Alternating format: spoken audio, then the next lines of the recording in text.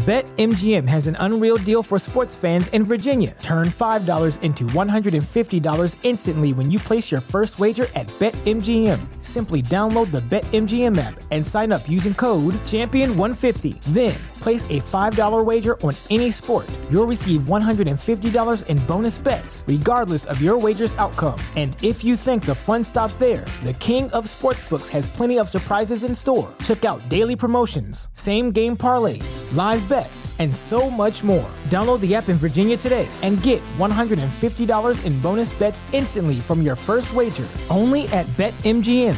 BetMGM and GameSense remind you to play responsibly. See BetMGM.com for terms. 21 plus only. Virginia only. New customer offer. Subject to eligibility requirements. Rewards are non-withdrawable bonus bets that expire in 7 days. Please gamble responsibly. Gambling problem? Call 1-800-GAMBLER. Promotional offer not available in Washington, D.C.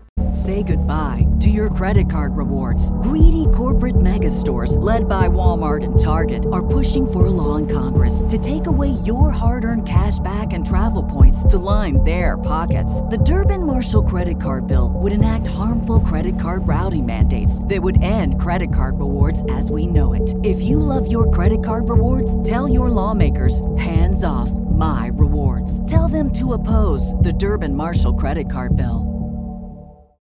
Hello and happy Halloween, cinephiles. I am Steve Morris here with my partner, John Roca. Here's Johnny. And this is something we just realized is that the Cinephiles has now been coming out for 7 years. And that means that this year we have recorded our 7th Halloween special, which of course is the 1931 Frankenstein. Well, 7 is also the number of the days of the week. And it suddenly occurred to me that we can put out a Halloween episode every day leading up to Halloween. And the first one is our very first scary episode, which John already hinted at. And that is Stanley Kubrick's The Shining. Yeah. We're back at it again in the conversation. Oh, Steve and I just did Room 237 as our watch along. And so for those of you who are patrons, hopefully you enjoyed our conversation and our debate and back and forth conversation about some of the theories and speculation that was in that movie. And so we thought, well, you know what? Well, Steve kicked around the idea of us releasing these Halloween movies one day, one for every day. And I was like, well, let's do some intros. And so we're doing that now. And look, The Shining is one that is still, I think, a film that endures and people think about and consider and go back to as one of these great horror films. It almost feels like there's been a bit of a Kubrick-assance. People have been talking about Stanley Kubrick again on social media and in Letterboxd and all these other areas. I've seen the conversations about him pop up again in his movies and a reappreciation of what he brought. As there's these battles out here between like superhero movies and actual cinema, that whole argument. Kubrick is someone who comes along and is respected by both sides of that debate. And certainly The Shining is one of those movies. Why, Well, I think when Kubrick takes on a genre, he transcends that genre. So 2001 is obviously a science fiction movie, but it is so much more than a science fiction movie. It's an art movie. It's a movie about ideas. It's a movie with deep philosophy and mysticism. And The Shining, it is a horror movie, and there's some damn scary moments in it, particularly around Room 237 and those twins. But it also has, and while I disagreed with some of the theories in Room 237, the fact that Kubrick feels like he's dealing with something bigger is definitely true. And it really stands alone, that film, as its own thing. It has its own tone, its own pace, and also those incredible Stanley Kubrick shots and those incredible performances from Jack Nicholson, Shelley Duvall, and one of my favorite humans, Scatman Crothers. I mean, it is just quite a film.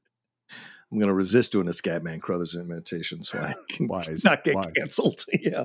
But yeah, I agree, Steve. And, this is what's so interesting about this movie, too, is, of course, it kind of diverges. Well, it doesn't kind of. It does diverge from the source material, the Stephen King book. It kind of walks its own path, which, of course, we've heard were issues between King and Kubrick about all of that. But it establishes this family dynamic that is real interesting and unsettling to explore. Jack Nicholson fully dialing into that kind of maniacal glee of his.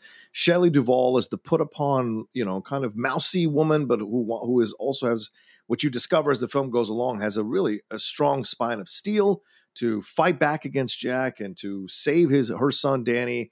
So we see those interactions, but of course there's something, and I'm going to walk into the minefield as I tend to do lately, but like the idea of having a relative who goes down a wormhole and becomes obsessed with this thing that it affects their ability to think rationally and endangers the lives of his family. You know, we see what can happen as we watch Room 237 and all these ideas of what they think Kubrick was doing, and some of them related to conspiracy theories about the moon landing, about, you know, Native American stuff, about all this stuff that was going on, the Holocaust, all these things that were possibly the film meant.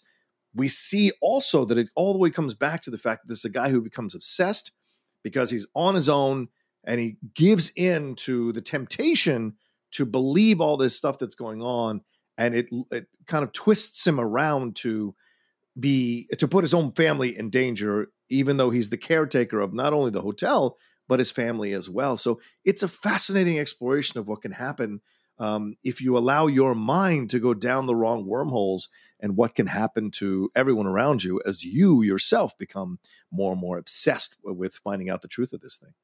Well, I think that's the fascinating thing about the movie. And, you know, the moment to me of no work and no play make Jack a dull boy, it's amazing that something so simple can be so terrifying when you see that happen.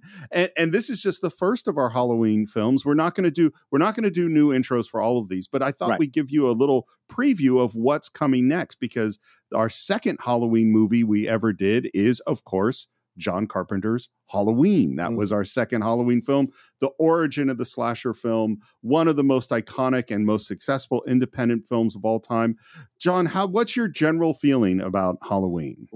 I still love that movie. It's, of course, the best one of the franchise still, no matter how many times they try to redo it or reboot it or do a requel on it or whatever they want to call it these days. I still love that movie, and for what it perfectly does. It's up there. You know, John Carpenter has a number of films that are in the greatness basket, and Halloween is, along with The Thing, is one of those that's in the greatness basket. And it's one that still endures, still affects people today, still works on new generations. New generations discover Halloween every year and appreciate the brilliance and the genius of how John Carpenter constructed that movie to have the ultimate effect with a Michael Myers character that is an evil that you cannot pin down. You cannot figure out how it came to be. It just is. And certainly nowadays, we've sensed evil around the corner everywhere we go. And so I like that this film still works in that way. An unknown evil that comes after you and won't stop. How do you deal with that? How do you fight back against it? How do you protect the people you love or the people you're in charge of? And so that it works so well, plus the iconic score and the scary moments. I mean, just that scene with Laurie in the closet. I've never stayed in a closet ever since because of that scene where you see him just like bashing through the door and trying to stab her, and she has to fight him off with a fucking wire hanger, for God's sake. So yeah, great stuff of this movie. Still one that whenever I hear it mentioned, I get a chill in my spine. Well, and after that, we're going to have our brand new episode that we recorded yesterday. I'm editing as we speak, and that is 1931 Frankenstein. And I think you'll have to wait until Friday to hear our thoughts on that. But needless to say, we have a lot of them. And then following that is an 80s classic horror film, and that is Nightmare on Elm Street, which I can remember sitting in my apartment in Walnut Creek, California, with my friends, watching it on VHS for the same time. And you know that you do the thing where you're like with the guys and you have to pretend that you're not scared shitless. Totally. That's totally what I was doing when I was watching that movie. How do you feel about Nightmare on Elm Street? To me, it's not as powerful as something like 1978's Halloween, but that Robert Englund portrayal is incredible. And I like, as we're becoming more and more aware of the mind and how the mind can like mess with you and make you see things that aren't there, or as we become more aware of people are like studying dreams and what a dream means, the symbolism of dreams, the film has a power to it. You know, its tongue is firmly planted in its cheek because of the playful nature of the villain of Freddy Krueger, but the kills are violent. The imagery is bloody and gory and scary and unsettling. So for all the hazy, filtered, cheesy moments, there are some really brutal, scary, unsettling moments in that film that still work to this day. So I have nothing but respect for Nightmare on Elm Street, and certainly a lot of people still love that movie. And in 2020, I think we tackled what arguably is one of the, if not the scariest films of all time, and that is The Exorcist. And needless to say, I haven't watched The Exorcist since we did it on the Cinephiles, and I don't know when I'm going to, because that movie genuinely scares me.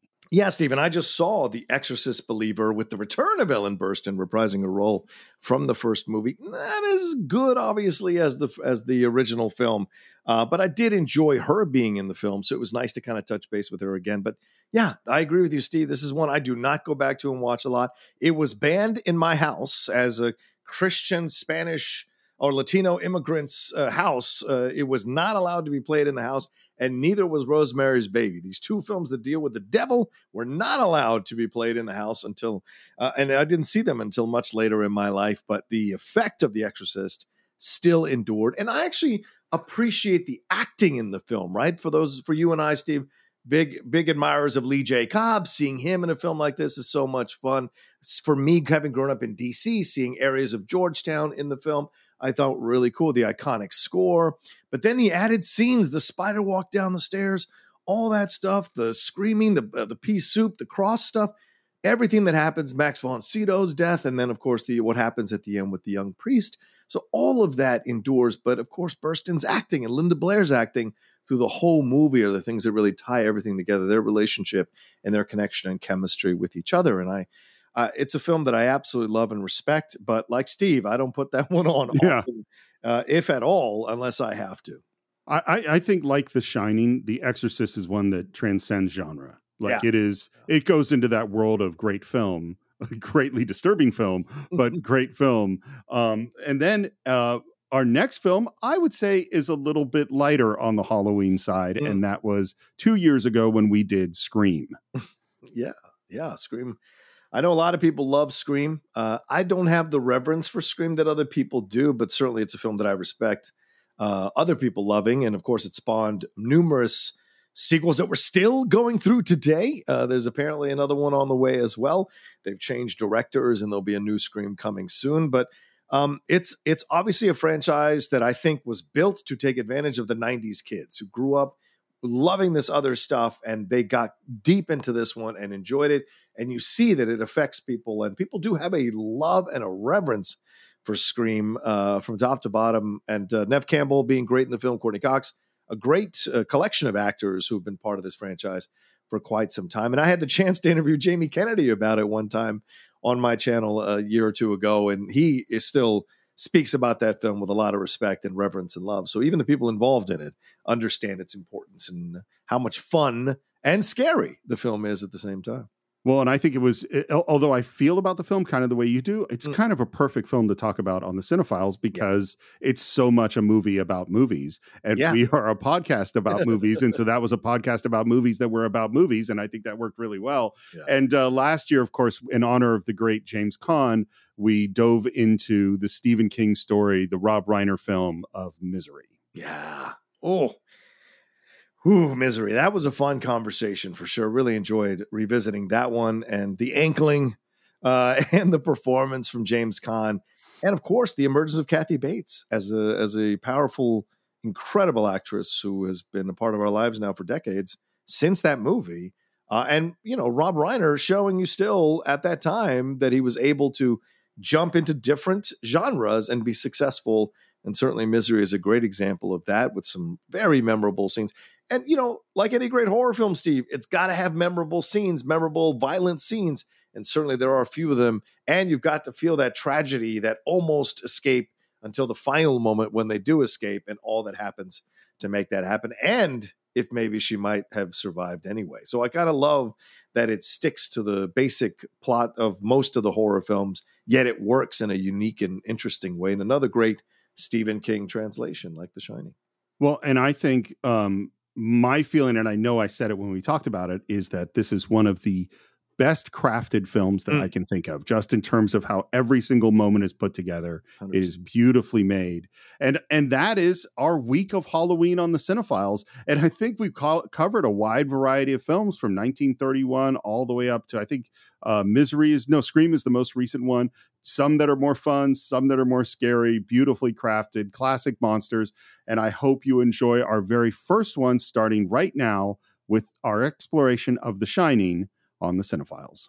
John, I can't tell you how excited I am about the Cinephiles' new sponsor, an absolutely incredible game, Marvel Strike Force. Now, anyone who's listened to the show knows that I've been reading comic books since I was 5 years old, and this is like a comic book fan's dream come true. You could create a mobile squad and play as your favorite Marvel characters. I mean, everyone is there. The Punisher, Vision, Black Panther, Cap, or even my favorite Marvel character of all time, Daredevil. Your goal is to power up those characters, unlock gear, and use them to compete in player versus player mode, alliance mode, and real-time arena. Yeah, Stephen, as we speak, they are enjoying their 6-year anniversary. 6 years, wow. And you know what that means? Free stuff just for signing up via their unique link in the description. The anniversary consists of weekly events and bonuses. If you complete each event, you can receive special rewards and skins. Completing every single mission throughout the entire anniversary will result in an even more special reward. Make sure to log in each day and each week to take advantage of all the new characters that are being released specifically for this event. This will be Marvel Strike Force's most generous event to date, so don't miss out, y'all. Check out that unique promo code, and for every new user, please follow our link in the description and use the promo code MAXPOOL. Once again, thank you so much to Marvel Strike Force. We're very, very excited to have you sponsoring this episode. Has it ever occurred to you that I have agreed to look after the Overlook Hotel until May the 1st? Does it matter to you at all that the owners have placed their complete confidence and trust in me, and that I have signed a letter of agreement, a contract, in which I have accepted that responsibility? Do you have the slightest idea what a moral and ethical principle is, do you?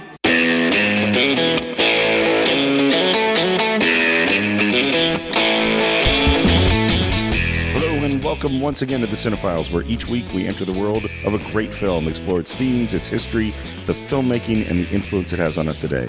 My name is Steve Morris. I'm a filmmaker and directing instructor in Los Angeles, California. Hello, everybody. I'm John Roca. I'm a voiceover artist and host of numerous shows here in Los Angeles. And first of all, I want to apologize because you might hear the sound of my voice is not quite the mellifluous tones you might be used to. Nice word. But I was thinking about it on the way over here. Hello. But I got a bit of a cold, but we're going to muddle through. We are. Well, I mean, and here's the deal. We do this content for free.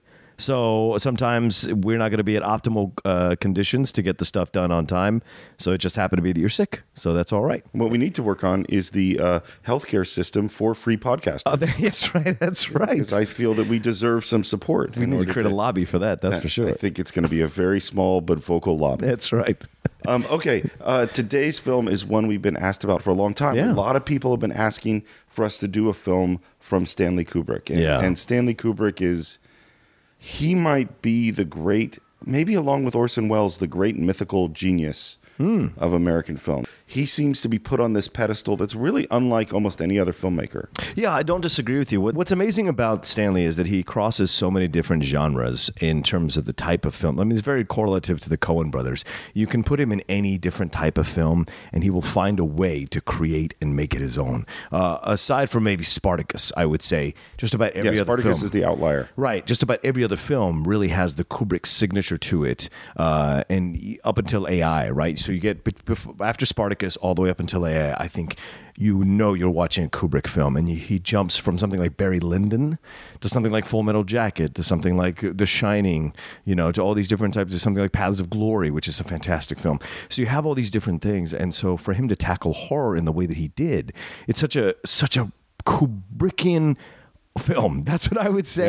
Yeah. I think Coen brothers are a perfect example, a metaphor, because what's interesting about the Coen brothers and interesting about Kubrick is even if they're doing different genres of Kubrick, you're going to see a sci-fi film or a war film or a historical epic. What you're really going to see is a Kubrick film. Absolutely. And that's definitely true of the Coen brothers in a way that it's not true of Steven Spielberg or, Kubrick is Kubrick. It's the definition of an auteur. Yeah.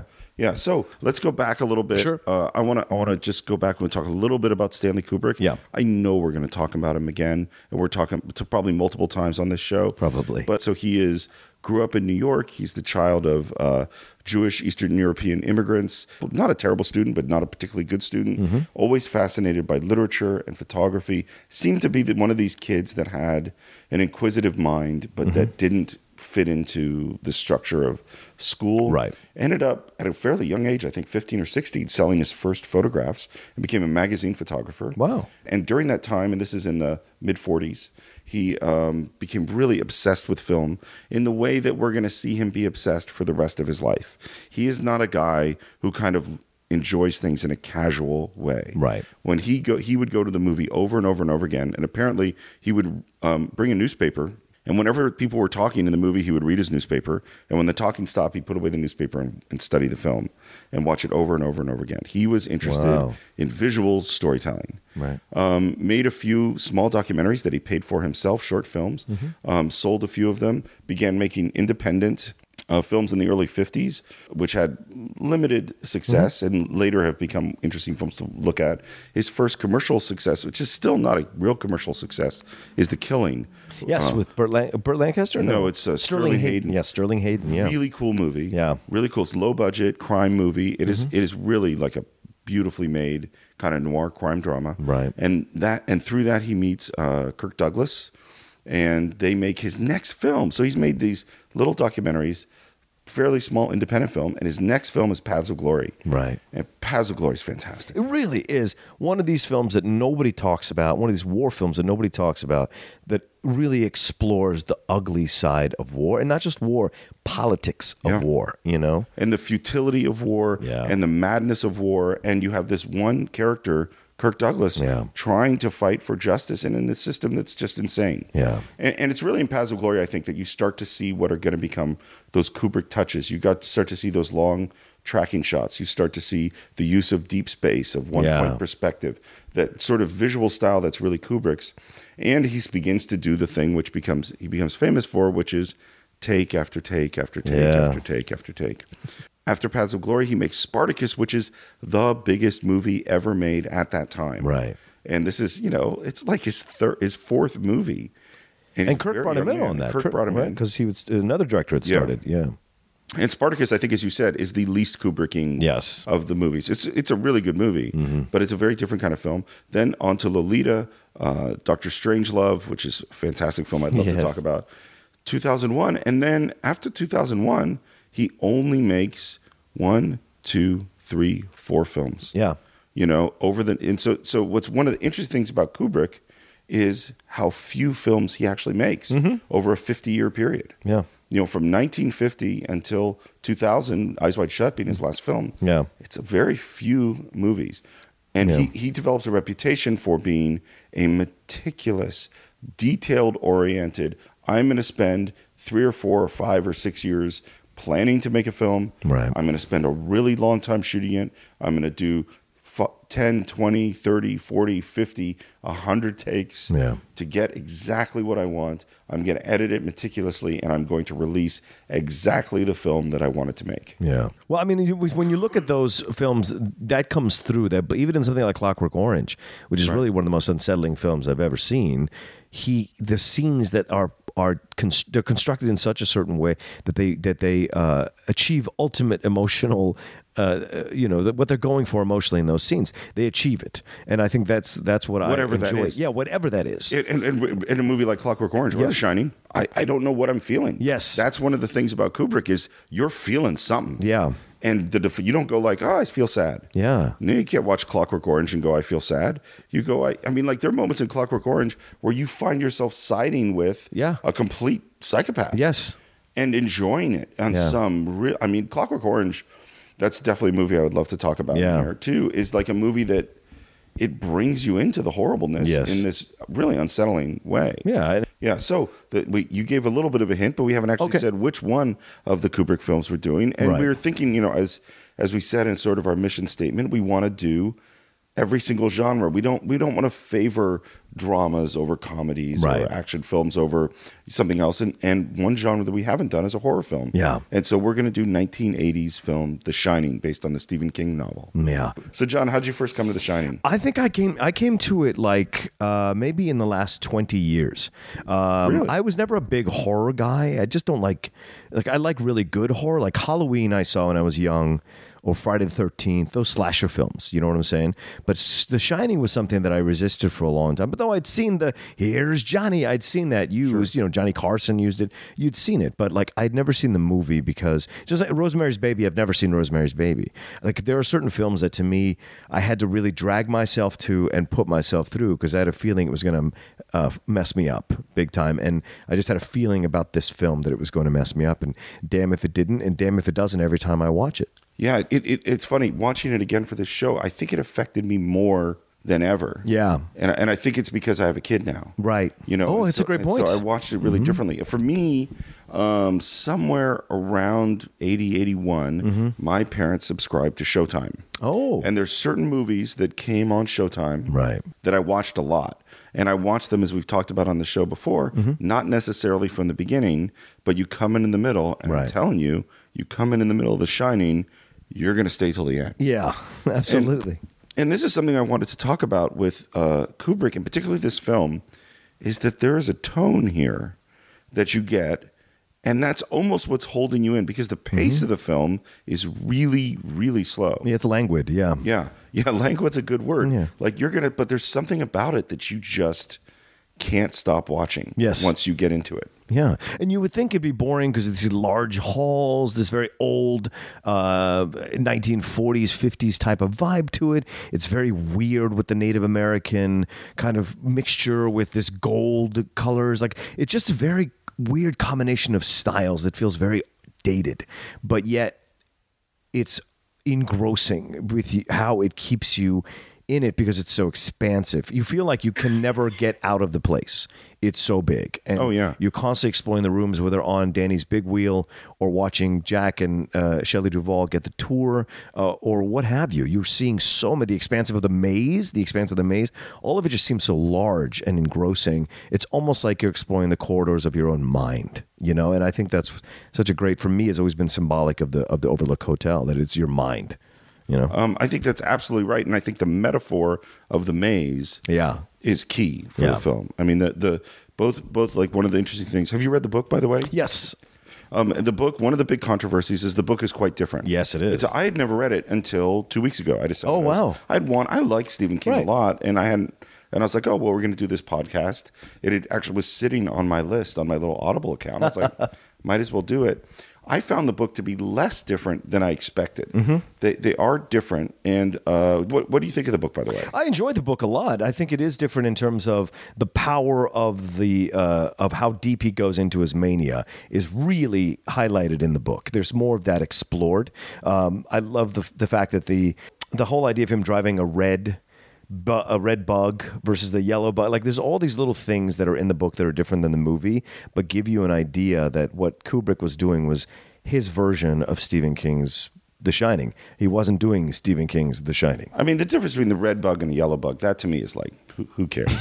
It's symbolic to me. To me, that's just, if you read books and see movies, that kind of stuff has changed all the time. The bigger ones to me are things. So in the book, there's clearly a haunting at the hotel. Yeah. The haunting has a clear, malevolent voice. Yeah. You hear the voice. That haunting, whatever that evil spirit is that's haunting the hotel, wants Danny. That's actually the main plot of the movie, is that it's using Jack as a means to get Danny. Right. So that's one element that's just whereas in the movie, while there are clearly mystical things happening, it's much turned down in a way, in the sense of there isn't a ghost, an evil thing that makes sense and has a motivation and a goal. Right.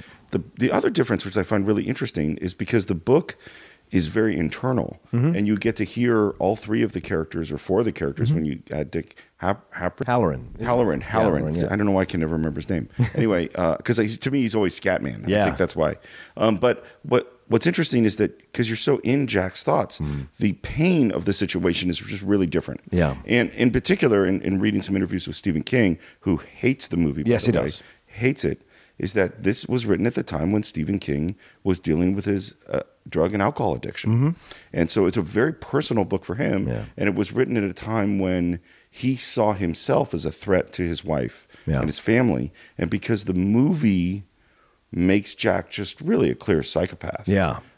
Is that personal element and the internal torment is turned way down. And because the ghost in the hotel doesn't really exist, the external forces forcing Jack to go crazy are turned down. And I think those are the big differences to me. And I think those are all great points, Steve. I think what's fascinating to watch in the movie is that Jack is the focus of the movie, not Danny. Absolutely. Jack is the one they want to turn. Jack is the one they want to influence to kill his family and to do exactly what the caretaker did I guess the previous winter and force him into that situation. But what's interesting about the presentation of Nicholson's character is from the beginning, you can tell he's an unstable guy. Absolutely. At no point do you think this is a very well-adjusted man with a wife and child. He is unhinged from the beginning, from the way that Jack Nicholson plays him as Jack does Jack. This is full Jack. Yeah, this is full Jack from beginning to end. In fact, this is 130% Jack. There's no Jack that is as Jack as what he does in this movie. This is where the parodies begin in this movie, yeah. But even in like when he's driving them up the road to get to the Overlook Hotel on closing day, the way he answers Danny with a pause, then answers, pause, then answers. You know, there's this kind of thing where they feel like they're an annoyance to him rather than things he loves. And I think that's different from the book. In the book, you can tell that he loves his wife, he loves his son, and he is struggling so hard not to go into the mania of what is being presented to him by the evil spirit that is haunting the Overlook Hotel. In this, it's just a matter of time. It's really a matter of time. Well, even in the very beginning in the interview. Yes. So we should say, by the way, as always, our warning. Oh, yes. This is a 36-year-old movie. Yes. We don't care about spoiling it for you. Right. If you haven't seen the film and you're a cinephile, then you should watch this film because it's a really important film in film history. It is beautifully crafted as every single Kubrick film is, and this is worth watching without us spoiling for it because there are a lot of surprises in it, as any good horror movie is going to have. Right. The basic story is that a man who's a writer and his wife and their young son are going to go live at the Overlook Hotel, which is way up above the snow line, and take care of this huge, elegant, old-fashioned hotel for the winter. And that in the past, there was another caretaker who murdered his wife and twin daughters with an axe.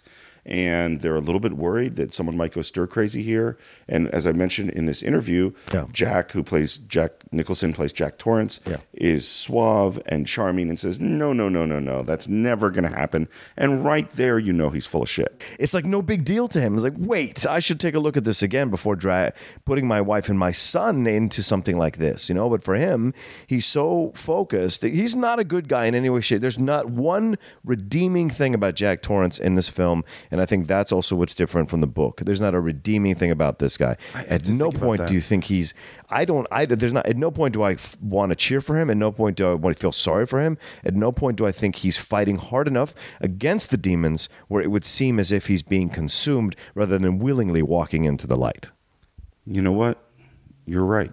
There isn't. It took me a second to process that, but between the interview where you don't trust him, the car ride where he tells his kids about the Donner Party. Right. They got snowbound one winter in the mountains.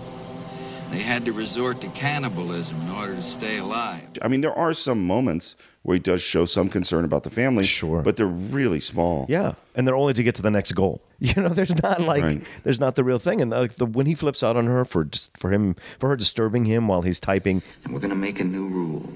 Whenever I'm in here, you hear me typing.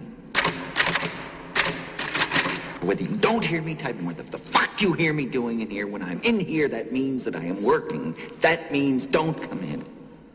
Now, do you think you can handle that? Yeah. Fine. Why don't you start right now and get the fuck out of here? She is doing all the work. He's just sitting on his ass writing. She is taking care of the hotel. That's what became so clear to me as I was watching the film this time is she's the one doing all the fucking work and earning the paycheck. He's sitting on his ass writing a fucking novel. It drove me nuts to watch that because it was so clear to me that she's the hero of the story. Even more so than Danny.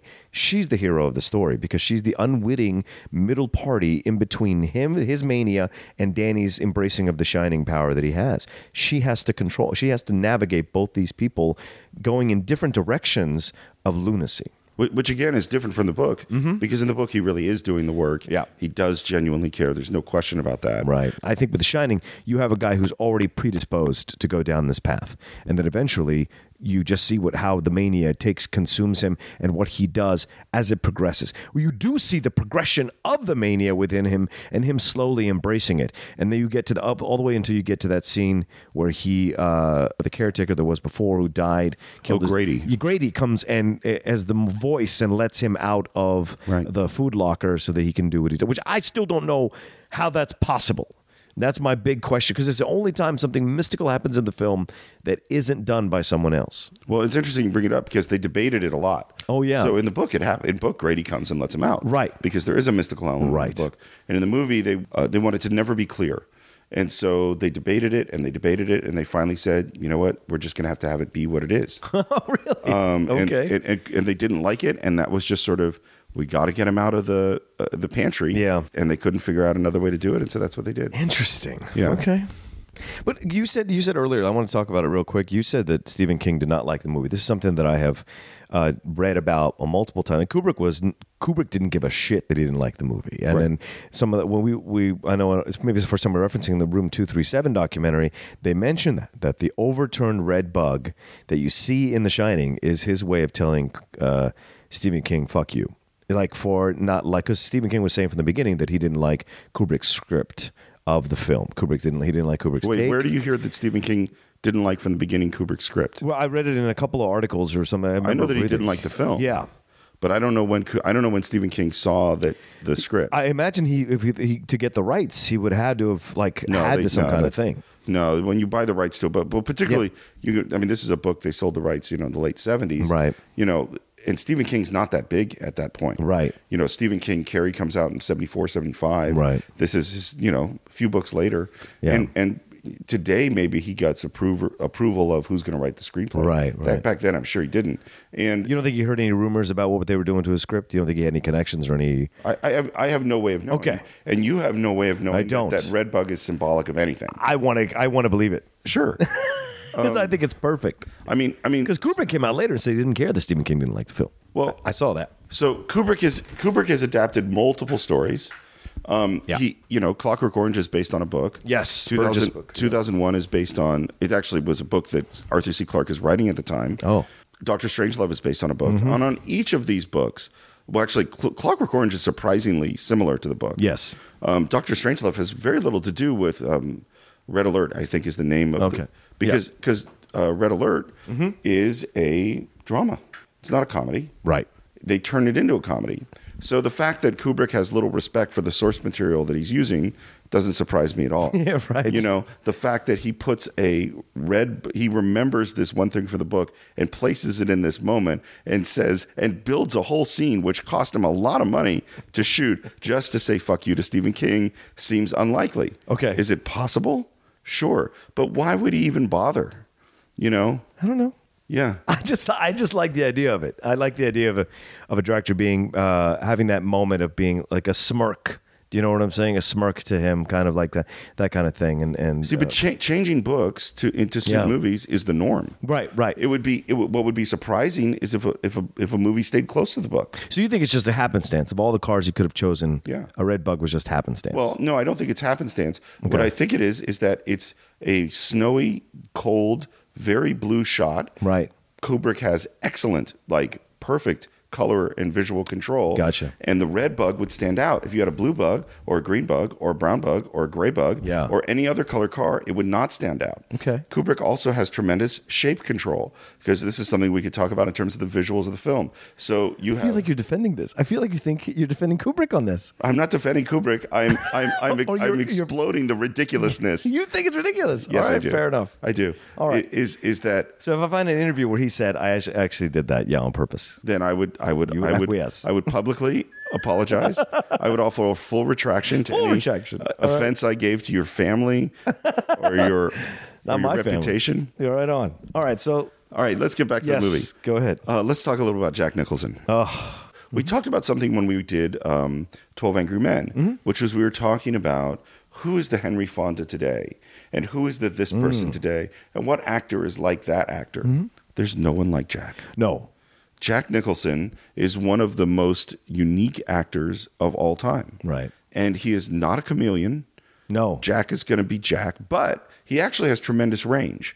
He can play very sensitive. He can play very funny. Yes. He can play something kind of delicate. He can play sad and angry. And he and better maybe than anybody in the history of film can play the manic, insane, whatever Jack can do. Yeah. I mean, and can you possibly imagine anyone else in this movie? No, I can't. No, for the way Kubrick constructed it, Jack Nicholson is the perfect actor to play this part for what he wanted that character to do and what he wanted that character's journey to be. So for me, I don't see, and I couldn't see Warren Beatty doing it, or Robert Redford doing it, or Paul Newman, or anybody of those people that ilk, Peter Fonda, anyone of that ilk that was famous at that time. I mean, Dennis Hopper would have made it a whole. That was the only one I could think of was like.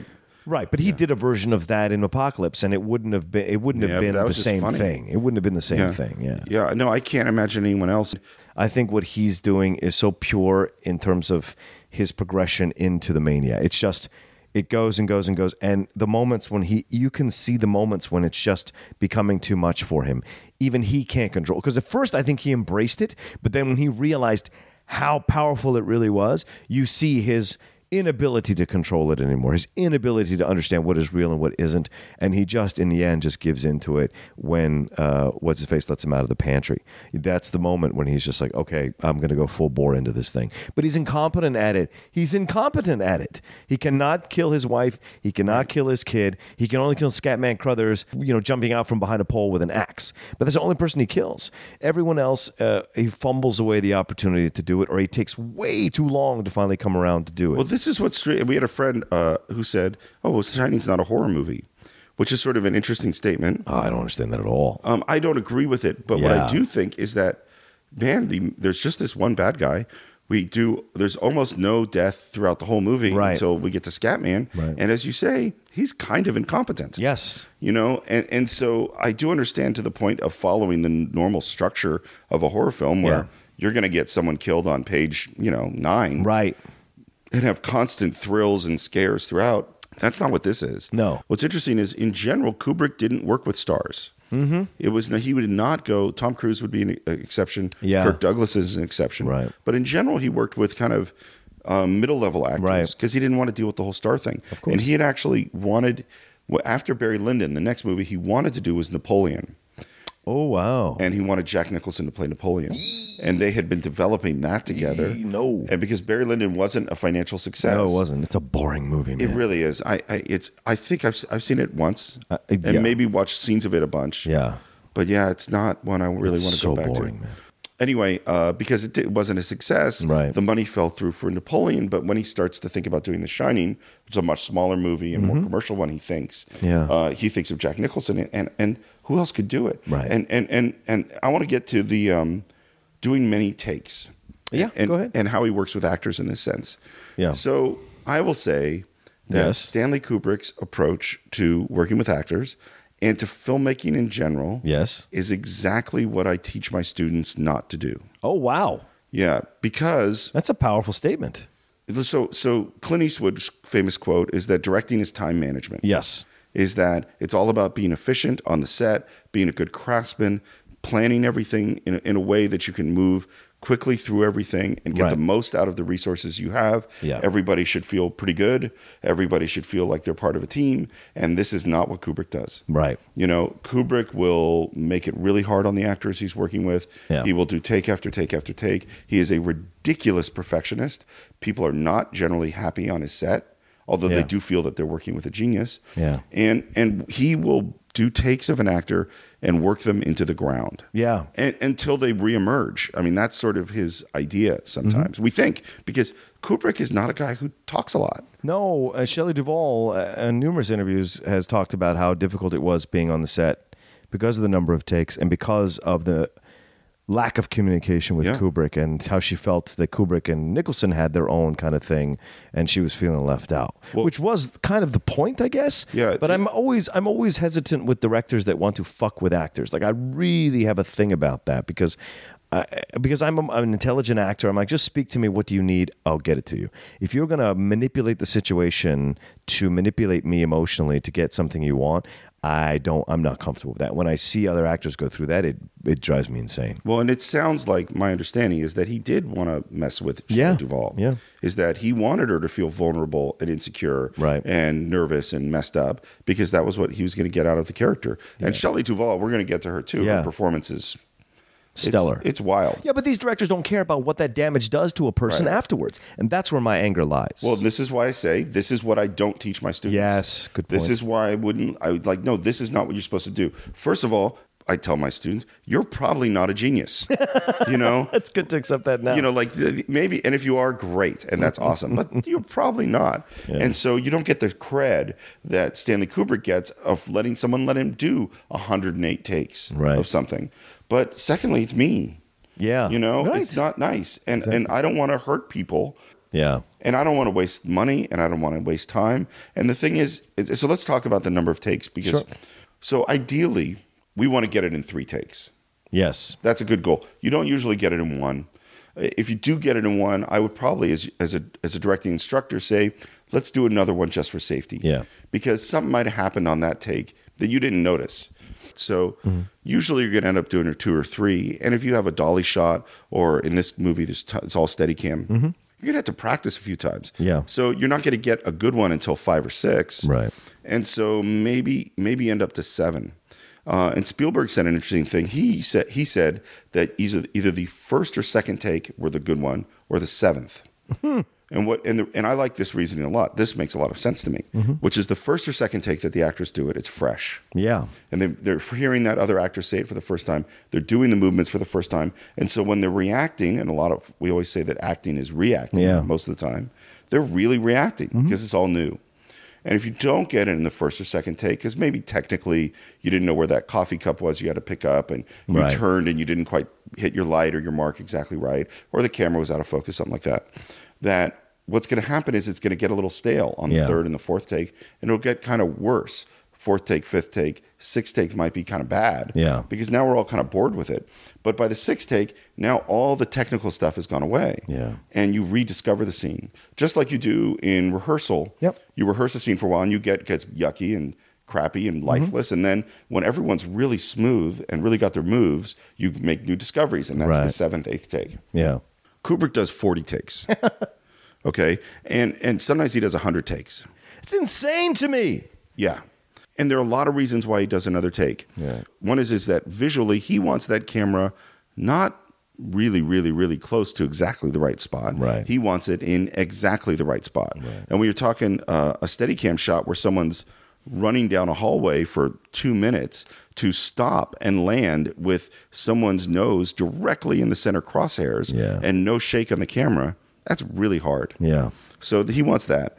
The other thing that people have said is when you look at what happened to Jack Nicholson, is he starts out, he gave sort of a regular performance. Yeah. And then he gave another flavor of it and another flavor of it. And then he would give more and more and more. And then he would become exhausted.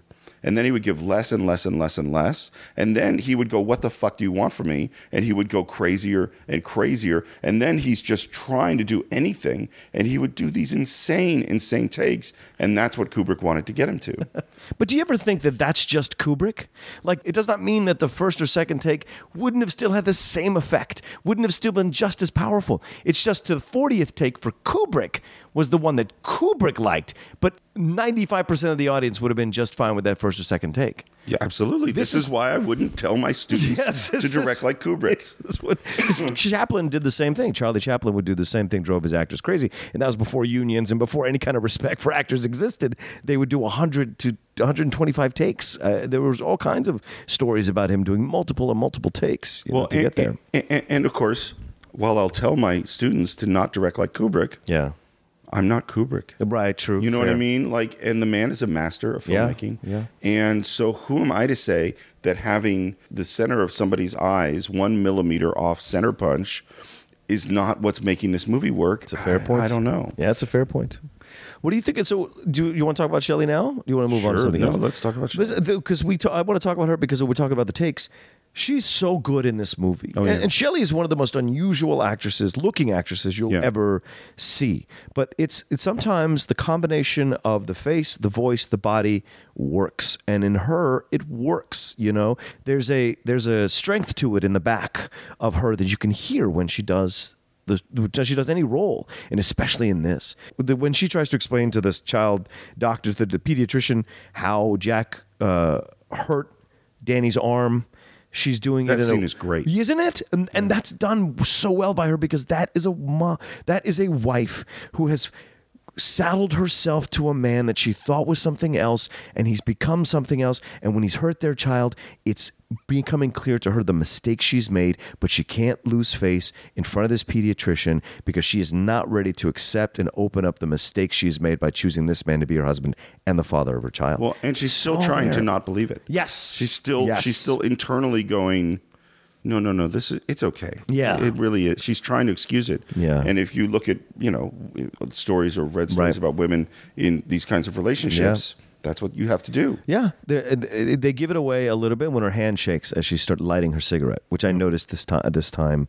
You see her hand just shake real quick. It's a real quick shot, but you see her hand shake a little bit, and it's her holding it in because she knows she doesn't want to face it, right? She doesn't want to accept it yet. And when she holds Danny later, after she thinks Jack has choked Danny, that's where you see that she's accepted that he is terribly violent person, the absolute worst person she could have chosen, and insane, right? Yeah. But also, what I like about her is that in my mind, I see women like this all the time who have been brought up in these overbearing households with very strong father figures. And so they just see that as love. So they find another man who is exactly the same. And then they get into a relationship, they get into a marriage, and then they realize years later when they finally come into their own as a woman that, Jesus, this is not love. This is not the right thing. The fortunate ones get out of that kind of situation, and you see in that moment when she grabs Danny later in the film that she realizes the situation that she's in, which is why I think she swings that bat to his hand and knocks him down the stairs with the bat, because she's realized no more. Well, but even in that scene, she is in the process of realizing it. Absolutely. The first time she swings that bat, there's nothing in there. No. That Jack has to do so much to get her to the point where she hits him. Right. And even then, she feels terrible about it. Right, she does, because she doesn't finish the job. No. She puts him in the food pantry, like you said. Well, how do you? I mean, like, this is, You just bash his skull in. Well, I understand the physics. But emotionally, to get to the point where, like, you accept the fact that the only choice I have here and it's great because she's walking backwards. She's saying, I'm confused. I just want to go back to my room. That's her wanting to shut away what's happening. But Jack, you're right. Jack does all the not in the work in terms of acting, but work in terms of making her accept the fact that he is insane. Because he says, Wendy, stay away, darling, light of my life. I'm not going to hurt you. You didn't let me finish my sentence. I said, I'm not going to hurt you. I'm just going to bash your brains in. I'm going to bash them right the fuck in. That's when she realized, okay, this is it. Well, in a way, interpreting this movie, we interpret this movie as about insanity. We interpret this movie about addiction and alcoholism. We could interpret this movie about codependent behavior and a woman in a battered woman in a bad relationship. Yes. And what it takes to finally accept your own strength and your own, rights to have your own life and to protect your child. So let's talk about Danny Lloyd. Sure. What he does and what he has to do is a lot in this film. Yeah. And I worry about that kid in the making of this movie doing 40 takes of screaming for Stanley Kubrick. I really do. Well, I don't know if he's screaming because you don't hear his scream to the last scream. Right. So maybe he's just opening his mouth really loud. But he is so believable when he's scared out of his mind, when he doesn't understand what's happening, when he's having those conversations with, was it Steve or Timmy? Tony, the little voice that What's lives his in my interesting mouth. name? Tony. Yeah. You have to give him that voice. Yeah, the voice in his mouth that hides in his stomach. That he's able to convey a reality in that. Just even the opening scene where he's eating that sandwich and talking to his mom, there's just a power in that that's unsettling. And the kid is fantastic in the film. Well, and they auditioned thousands of kids. I'm sure they did. Because it's really hard to find. Yeah. And the doing the finger thing, that's something Danny did in the audition. Oh, wow. Yeah, he invented that. It's not in the book. And that's one of the reasons they cast him, because he did this weird thing that they really liked. And one of the interesting things about the film, normally when you shoot a film, you shoot out of sequence. So you shoot whatever is convenient to shoot in whatever order because, again, to use the Clint Eastwood rules, we're trying to be efficient. Yeah. Kubrick doesn't care about being efficient. So they essentially shot it in sequence. Holy shit, So the whole movie in sequence? Yeah. Oh, my word. Well, it's mostly on sets, so it's not as hard when you're shooting on sets. And one of the advantages is, because it ended up taking close to a year to shoot the movie, Danny grows. Oh, right. You look at him at the end of the movie, you look at him at the beginning of the movie, he is lot older. That's a good point. And if you hadn't shot in sequence, it would have been really hard. Yeah. Because this kid would be getting bigger and smaller and bigger and smaller. Right. And then we get to Scatman Crothers. I love Scatman Crothers.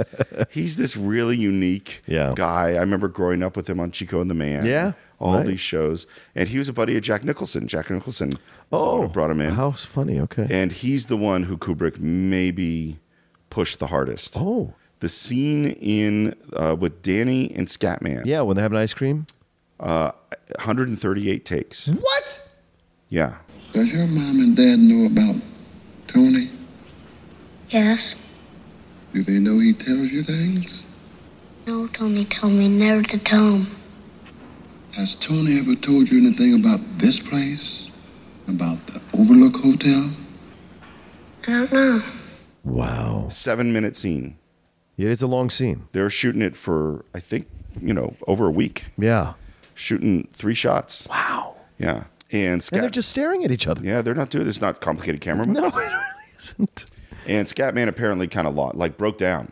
Like said, Stanley, what do you want from me? This old man who's lived a life. Scatman was a band leader and a musician and had this whole life. And now he's, an older gentleman, and this director just breaks him down. Apparently, Danny had no problem. He just kept doing it. But Scatman couldn't handle it. The other thing I love about Scatman Crothers, which we just have to give one moment for, are the paintings in his room. Oh, yeah. Such a great room. We're just going to have to take a moment to think about Kubrick's choice to put those particular paintings on the wall. If you haven't seen the film, just do a Google search. You'll see what we're talking about. There's something. So one of the important things to talk about in this film is the Steadicam. Okay. We're pretty soon after the invention of the Steadicam. It's invented in the mid-'70s. It had been on a few films, mostly used for running, because running is the thing that's really hard to do with a dolly. Right. Steadicam, for people who don't know, it used to be that your choices were that your camera was on tripod, which means it's not moving. It's on a dolly, which means you lay down tracks, which takes a lot of time, and then the tracks might always be in your shot. So it affects how you shoot the scene. Right. And you can only do certain kinds of moves because imagine on railroad tracks, they can curve, but they can't take a sharp left turn, go upstairs, go downstairs. They can't run up a mountainside. They can't do those things. Right. Or you could do handheld, but because of the way we move, handheld shots are very bouncy. Yeah. And so you're very aware that you're in a handheld shot. Mm-hmm. So this guy, Garrett Brown, invents a system, and he's a brilliant inventor, still around today, still inventing things. Wow. Where basically it separates the camera from the person. So the person wears a big vest, and the camera is on a gimbal, and it's basically the same technology they used if you wanted to have an oil lamp on an old sailing ship and you wanted it to stay up and down so the oil didn't spill, it would slide back and forth on this thing called a gimbal. Okay. And that's what they build for the Steadicam. And it allows a person to move essentially separate from the camera. Right. So the camera moves smooth. So Kubrick sees this thing and goes, this is what I've wanted my whole life. And he brings Garrett Brown, the inventor of the Steadicam, and he shoots about 2/3 of the film. Wow. And it's all of these remarkable, remarkable shots. Yeah. And what was interesting for Garrett Brown, because everyone had only used him to run, but Kubrick didn't want that. I mean, there's like 1 or 2 running shots, but mostly it's moving very slow. And there's this slow, smooth move throughout much of the movie. Yeah. This very much in the Kubrick style. Yeah. Well, it's certainly noticeable, right? And after now having all this time of watching films, you go back and see this, and you see those scenes, those moments that are using the Steadicam, and they're used so effectively, so perfectly well done, that and it furthers what you're trying to accomplish with the film, which is that feeling of terror and dread that's constantly in your face, right around the corner, or maybe even walking right next to you that you don't even know about. Yeah, absolutely. And part of it is the use also of wide-angle lenses. Yes. They were always in these wide lenses. So you see these big expanses and a huge amount of detail. And as we talked about on the show before, with a wide-angle lens, you have tremendous depth of field. So everything is really in focus. And so you have these moving Steadicam shots that are smoothly moving through these maze-like hallways. Yeah. And you have these wide-angle lenses with tremendous detail. Right. And combined with this droning, dissonant sound music, there's a tremendous feeling of dread throughout. Yeah, I mean, when Danny's going on the big wheel, I'm sure that's his guy in a Steadicam following him as he goes, because there's no dolly tracks. Right. So it's obviously a guy in a Steadicam following Danny as he goes around the corner. Through just the sound of it on the carpet, and even the sound of it going to the wood and then back on the carpet, all of it is, for me, it brings back memories because I grew up with big wheels and having big wheels. Right, I'm sure, those kinds of things. You recognize those sounds, and they take these innocent child memory sounds and turn them into something completely horrific, when he runs into the twins and the blood from the elevators, and then seeing the images of the twins hacked to death by an axe. Oh, it's terrifying. Ugh. Let me go back to that shot. So Sure. first of all, to do that Steadicam shot, how they did it was they took the Steadicam, which would normally be the camera to be about chest high. Yeah. And they took the Steadicam rig and they switched it to upside down and mounted the camera upside down. Oh, wow. To film so that and it's essentially moving about 3 inches off the ground. Yeah. For the Steadicam shot. And then the thing about the sound, which is absolutely right, that sound is amazing. That was a discovery. They were rolling sound. The sound is right down near the big wheel. Yeah. And when they get into the dailies is where you watch what you shot the day before, there's that sound. Yeah. And Kubrick didn't expect it. None of them expected it. And they're like, that sound is amazing. It is great. And that's just live production sound off. Yeah, the day. wow. Yeah, really amazing. Yeah. I want to talk about one more technical thing before we get to the twins and the blood and all that stuff that just, those twins, man. But hold off on them. Yes. Is I want to this is, again, I'm going to try to explain something that's very visual, but it's really important for watching Kubrick films, which is that Kubrick loves one-point perspective. Okay. And what one-point perspective is, it's something that comes from drawing, it comes from architecture, it's a way of showing depth. One of the things we talk about in film, are we shooting in deep space or in flat space? So for flat space, you imagine 5 guys standing in front of a wall, the camera directly in front of them, picture the Usual Suspects poster. Right? That is flat space. All of the guys, they're the same height, they're the same distance from the camera, behind them is a wall, flat space. If you have those guys arranged, one really close to camera, so his head is really big, one a little further away, so he's medium sized, one really far away, and they're next to a wall that's getting smaller and smaller and smaller, we're in deep space now. Right. One of the ways of showing deep space is size change. There are other ways of showing deep space. But one of the most important ways is using a one-point perspective. And what a one-point perspective is if you imagine that you're standing on train tracks and you're looking out into the distance, you will see those train tracks slowly move towards each other at an angle until somewhere way off in the distance they join. Yeah. That is the one point. Okay. So Kubrick loves one-point perspectives. You'll see them in Paths of Glory, in Full Metal Jacket. You see them in 2001, is angles that are going towards each other. And we might not actually see where they meet. Right. But if you look from the interview shot, from moving down the hallways with those Steadicam shots, over and over and over again, they're one-point perspectives. Yeah. And if you go on YouTube and you search Kubrick perspective, you will see multiple videos that back to back to back to back are showing you how he's using 1 point perspective. Wow. And he uses it over and over and over again. And it's one of those things that gives you that sense of dread. Yeah. It gives you that sense of we exist within an order, within a maze. Everything is going towards a certain point. And Kubrick also likes to center punch his images.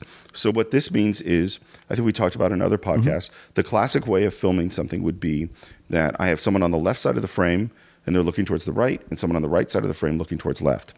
Kubrick wanted all his people, when they're talking to each other, they're directly in the center of the frame, and they're looking just barely off to the side of the camera. Right. And to the point where he and Garrett Brown would have arguments on take 38 because those crosshairs weren't right on someone's nose. Right. If they were just a tiny bit to the left or right, he wasn't happy. So everybody is always in the center, direct center of frame. And that is definitely within Kubrick style, and nobody else does it that way. That's why Kubrick films look like Kubrick films, because he loves that. Yeah. Wow. And this also goes to the meticulousness of how he makes films. Yeah. I mean, Kubrick would build, before they built these sets, they built models of all the sets. Right. And he's moving little cameras through the models, and he's putting little lights in all the models, and he's doing the mathematics of how to expand from this 1/4 inch model or whatever it is to the big set, and what will that mean for every single light and where's everything. That's why it takes 5 years to shoot a movie, because he's planning everything out to the most meticulous detail. You can't disrespect that. No. If you want to do it right all the way to the end. I can think it's crazy. Sure. But I cannot disrespect it. No. So let's talk about those twins. Yeah. It might be the scariest image I know of in a movie. Wow. I mean, I should say, I'm not a horror movie guy. Yeah. But just he comes around that corner and those twins are sitting there. They're just so, and the music hits. It's like an amazing film moment. And what they say. Come play with us, Daddy. Forever and ever and ever. Which Jack later repeats, and it is so disturbing. Yes, which that spirit is starting to consume everything around it, and you see it happening there. And the images you have. One of the best things of the film that really brings you into the horror of the film is Danny's face to everything. That actor is so good at the eyes slowly opening, the mouth wide, the hair, the big tuft of hair on his head, like doing whatever it's doing, shooting his shoulders back, as looking through his fingers. Yeah, looking through his fingers. All that, those things that build up the dread. But the shots that Stanley has in that moment, you see the shots of those poor girls hacked to pieces with blood on the walls, and you see the open wounds in their bodies.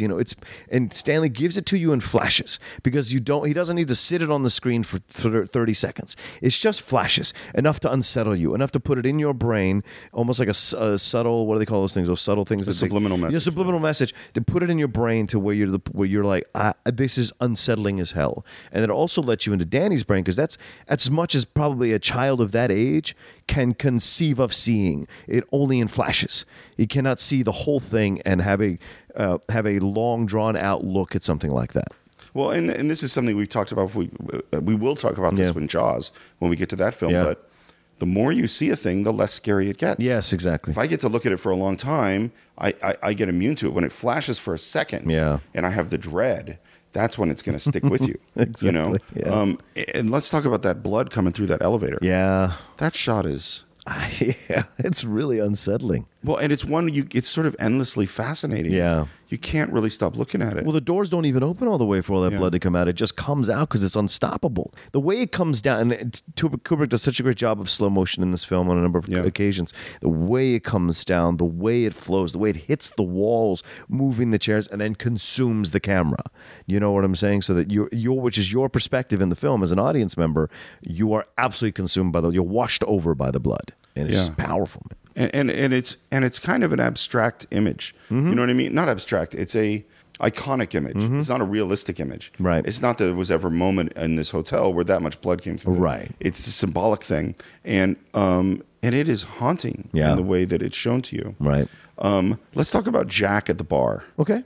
I love that scene. Yeah. And this goes with Lloyd. Yeah. And it's so beautiful how he comes into this empty room. And by the way, this is a huge set they're on. Mm-hmm. That is the same soundstage they used to film the Well of Souls from Raiders of the Lost Ark. Oh, wow. Yeah, it's a really, really big space. And because they built everything all at the same time, they were practice lighting that's the Gold Room, in the Gold Room while they're shooting things in the Colorado Lounge. Oh. And so when they're setting up things in the Colorado Lounge, Kubrick would go back to the Gold Room and tweak lights. And they would tweak lights, and they would do test shoots and tweak lights and look at them in dailies and then tweak them again. So they were tweaking lights for weeks in that room. And when you look at that room with the light coming up through the bar and all the lit panels, it's amazing looking. Yeah, agreed. And the moment at which Jack is first upset because he can't get a drink, and then goes through this thing and then starts talking to Lloyd, and then you cut to Lloyd, and there he is. Mm-hmm. It's kind of an amazing filmic moment. Yeah. Hi, Lloyd. A little slow tonight, isn't it?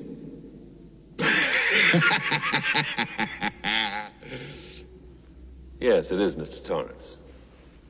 Because that's your first real steps that he's taking towards wanting this spirit to possess him, wanting this spirit to be part of him. He wants Lloyd to be there. Lloyd is there. In that moment, he can be like, no, this is nuts. I'm getting out of here. This is crazy. I'm running. But he doesn't. He willingly enjoys that Lloyd willingly has a couple of drinks with Lloyd, willingly bitches about Wendy, willingly has all these situations and conversations with Lloyd, taking him into his confidence, therefore accepting the friendship of it, and talks to Lloyd as if Lloyd has been there the whole time, as if he's been there the whole time as well. Remember, he says, you're the best bartender from Timbuktu to Portland, Maine, Portland, Oregon even. That's that kind of thing of like, why would you say that?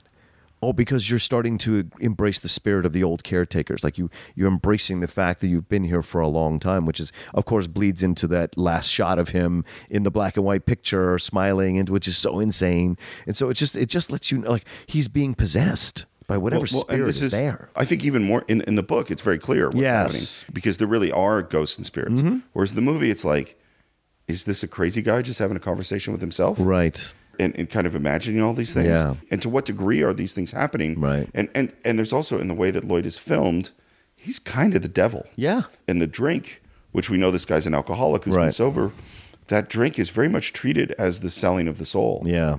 And continues to be throughout the film. Yeah, and that actor who plays Lloyd is so great from Blade Runner as well, as the head of the Trial Corporation. Oh, that's him. Yeah, that's him. Of course that's him. Yeah, with the glasses and everything, yeah. And if you recognize the former caretaker in the bathroom, that's the guy from Clockwork Orange, who is the dad of Malcolm McDowell. But that actor that plays that part is so good at playing Lloyd.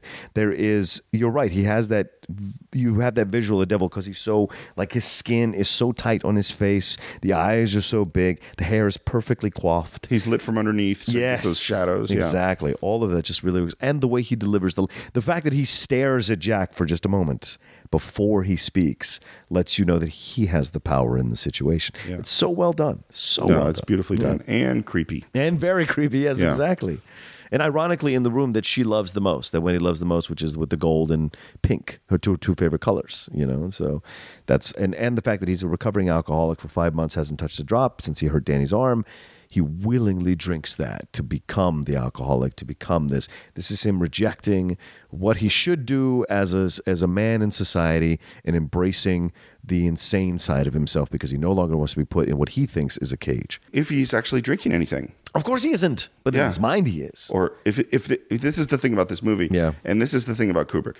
Kubrick is not going to let you walk away knowing how to feel. Of course not. And so what you walk away with is you go, was this a mystical thing about the man who was always the caretaker, who was being pulled back into the spiritual place with the Native American burial ground, where he has been over and over again? He's part of this thing, and that is what's happening here. Yeah. Or is this a movie about a alcoholic, psychopathic, schizophrenic who goes fucking nuts and tries to kill his family? I would say that's possible, except that food pantry moment. The food pantry moment is the moment that makes that for me is the moment. There's two other things.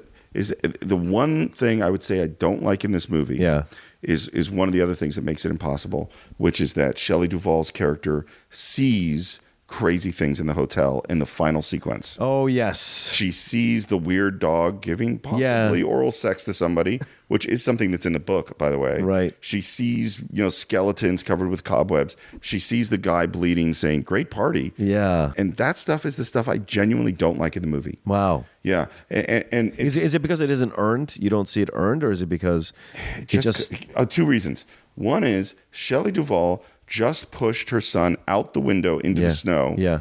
To save him. And then Jack goes away to go kill Scatman Crothers. And she goes to find her son. But for whatever reason, she goes upstairs. Like, you just pushed your kid. Yeah. Why aren't you going outside? Good point. Why would you believe he's in the hotel? So that's one reason I don't like it.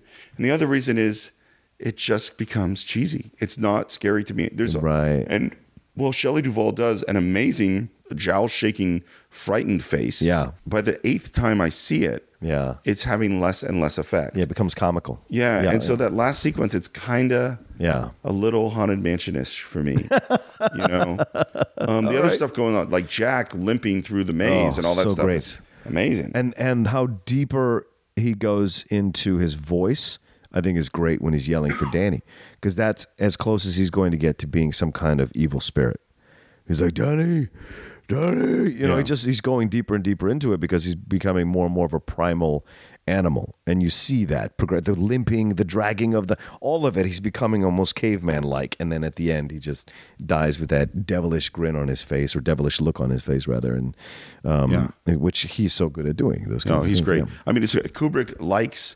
He's always liked shooting high angles on the head, looking down in this weird way for a really long time. Huh. He did it in Full Metal Jacket. He has those shots. He has them in 2001: A Space Odyssey. You have them.